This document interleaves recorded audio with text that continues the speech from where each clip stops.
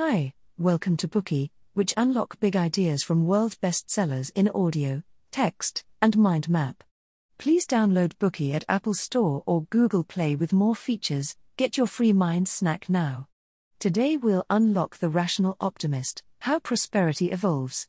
This book answers the question, how did the world become so prosperous? Speaking of prosperity, we all more or less experience prosperity since we live in the information age. Wherever we go, there are convenient means of transport to choose from. Supermarkets are full of goods from all over the world. There are various restaurants on the streets whenever we want to eat. If we open WhatsApp or Facebook, we can see posts and interact with people from around the world. Virtually every human need and desire has been satisfied in this age. We live in a period of prosperity, comfort, and convenience that is unprecedented in human history. So how did the world become so prosperous? The answer is through exchange, says the author of today's book, the popular science writer Matt Ridley. Through exchange, humans discovered the advantages they gained through the division of labor. The emergence of specialization in turn promoted technological innovation, made specialization more efficient and convenient, and resulted in further exchange. In the end, exchange, specialization, and the innovation that emerged from them allowed the human species to create a prosperous world in just a few 100,000 years. Is exchange really so magical? It's often said that any conclusion should be supported by factual evidence. The book we're unlocking today is filled with Ridley's evidence of the points mentioned earlier. To back up his argument, Ridley collected and analyzed a vast collection of historical materials covering the entire history of mankind. From the Stone Age to the Information Age, from hundreds of thousands of years ago to the 21st century. In this book, you'll learn why Ridley says exchange is the root cause of prosperity and gain a clear understanding of economics and the evolutionary history of mankind. The book helps us understand how the world works and provides us with a richer perspective on our life. Moreover, the historical stories in the book are excellent fodder for conversation since they are often funny. Before we get started, let's get to know the author of this book. Matt Ridley is a popular science writer with a PhD in zoology from Oxford University. He is a former column editor of The Economist and is known for his work in science, environmental science, and economics. His books have been shortlisted for 6 literary awards including the Los Angeles Times Book Prize and the Best Science Book Award from the U.S. National Academy of Sciences. His works include Genome, The Agile Gene, and The Red Queen. He lives in Luxembourg and serves as the chairman of the International Center for Life. We'll present Ridley's history of human economic progress from 3 aspects. Part 1. The starting point of human economic development. Part 2. Turning points that led the world to prosperity. Part 3. Different views of a world on its way to prosperity. Let's start with the first part, the starting point of human economic development. As we mentioned at the beginning, exchange is the foundation of human economic development. Ridley directly quotes the anthropologist Richard Wrangham, who argues that humans exchanged things because of cooking. The advent of cooking allowed humans to develop larger brains fed by high-energy diets and promoted the division of labor and exchange. As it took a large amount of time to hunt and cook, some humans became specialized in hunting, while others specialized in collecting, preparing, and cooking food.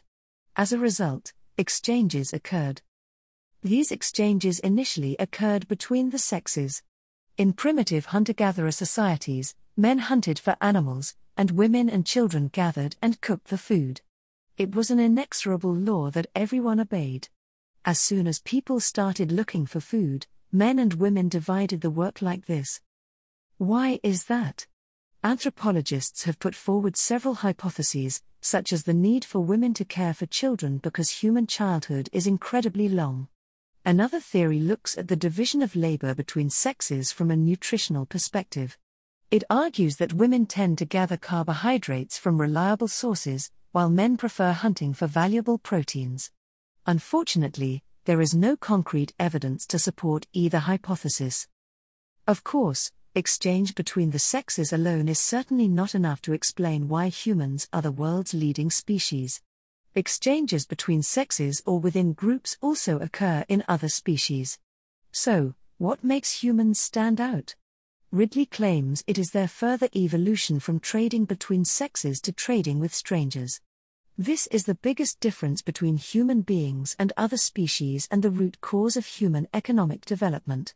Other than humans, no exchange between strangers of two different species has ever been observed. Dogs do not give a fair exchange of bones to another dog. Strange chimpanzees fight whenever they meet. Ants swap jobs only because they belong to the same family.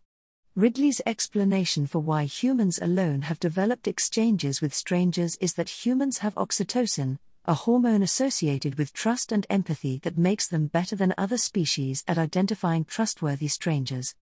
First, let's talk about oxytocin. Oxytocin is a chemical that makes mammals like and trust each other. Studies have shown that bumping, touching, or other simple acts of kindness in humans cause the recipient's brain to release oxytocin. For example, the first time we make contact with a stranger, we usually do one thing to make a good impression: smile. Smiling makes a good impression because the simple act of smiling releases oxytocin in the other person's brain. And this chemical, which makes people feel good, is one of the necessary conditions for a successful exchange between strangers. In 2004, the neuroeconomist Paul Zak and his colleagues recruited 194 men to conduct an experiment on oxytocin. In the experiment, participants were divided into investors and trustees. Half of the investors received a spray of oxytocin under their noses. In contrast, the other half were given a placebo. The game's rule was that the investor got 12 monetary units and knew that if he gave some to the trustee, the amount would quadruple, meaning that 12 monetary units would turn into 48. After receiving the money, the trustee could choose to repay some of it to the investor or not. So, how much the investor trusted the trustee would determine how much he would give to the trustee. The result? In the end, the investors sprayed with oxytocin gave out 17% more money. They were twice as likely to give out all of their monetary units than the control group. It's not hard to see how oxytocin can promote trust between humans. Having said that, let's return to the conclusion that humans are good at identifying trustworthy strangers. How does this happen? The economist Robert Frank once conducted an experiment. Participants first spent half an hour in group conversations with 3 other people.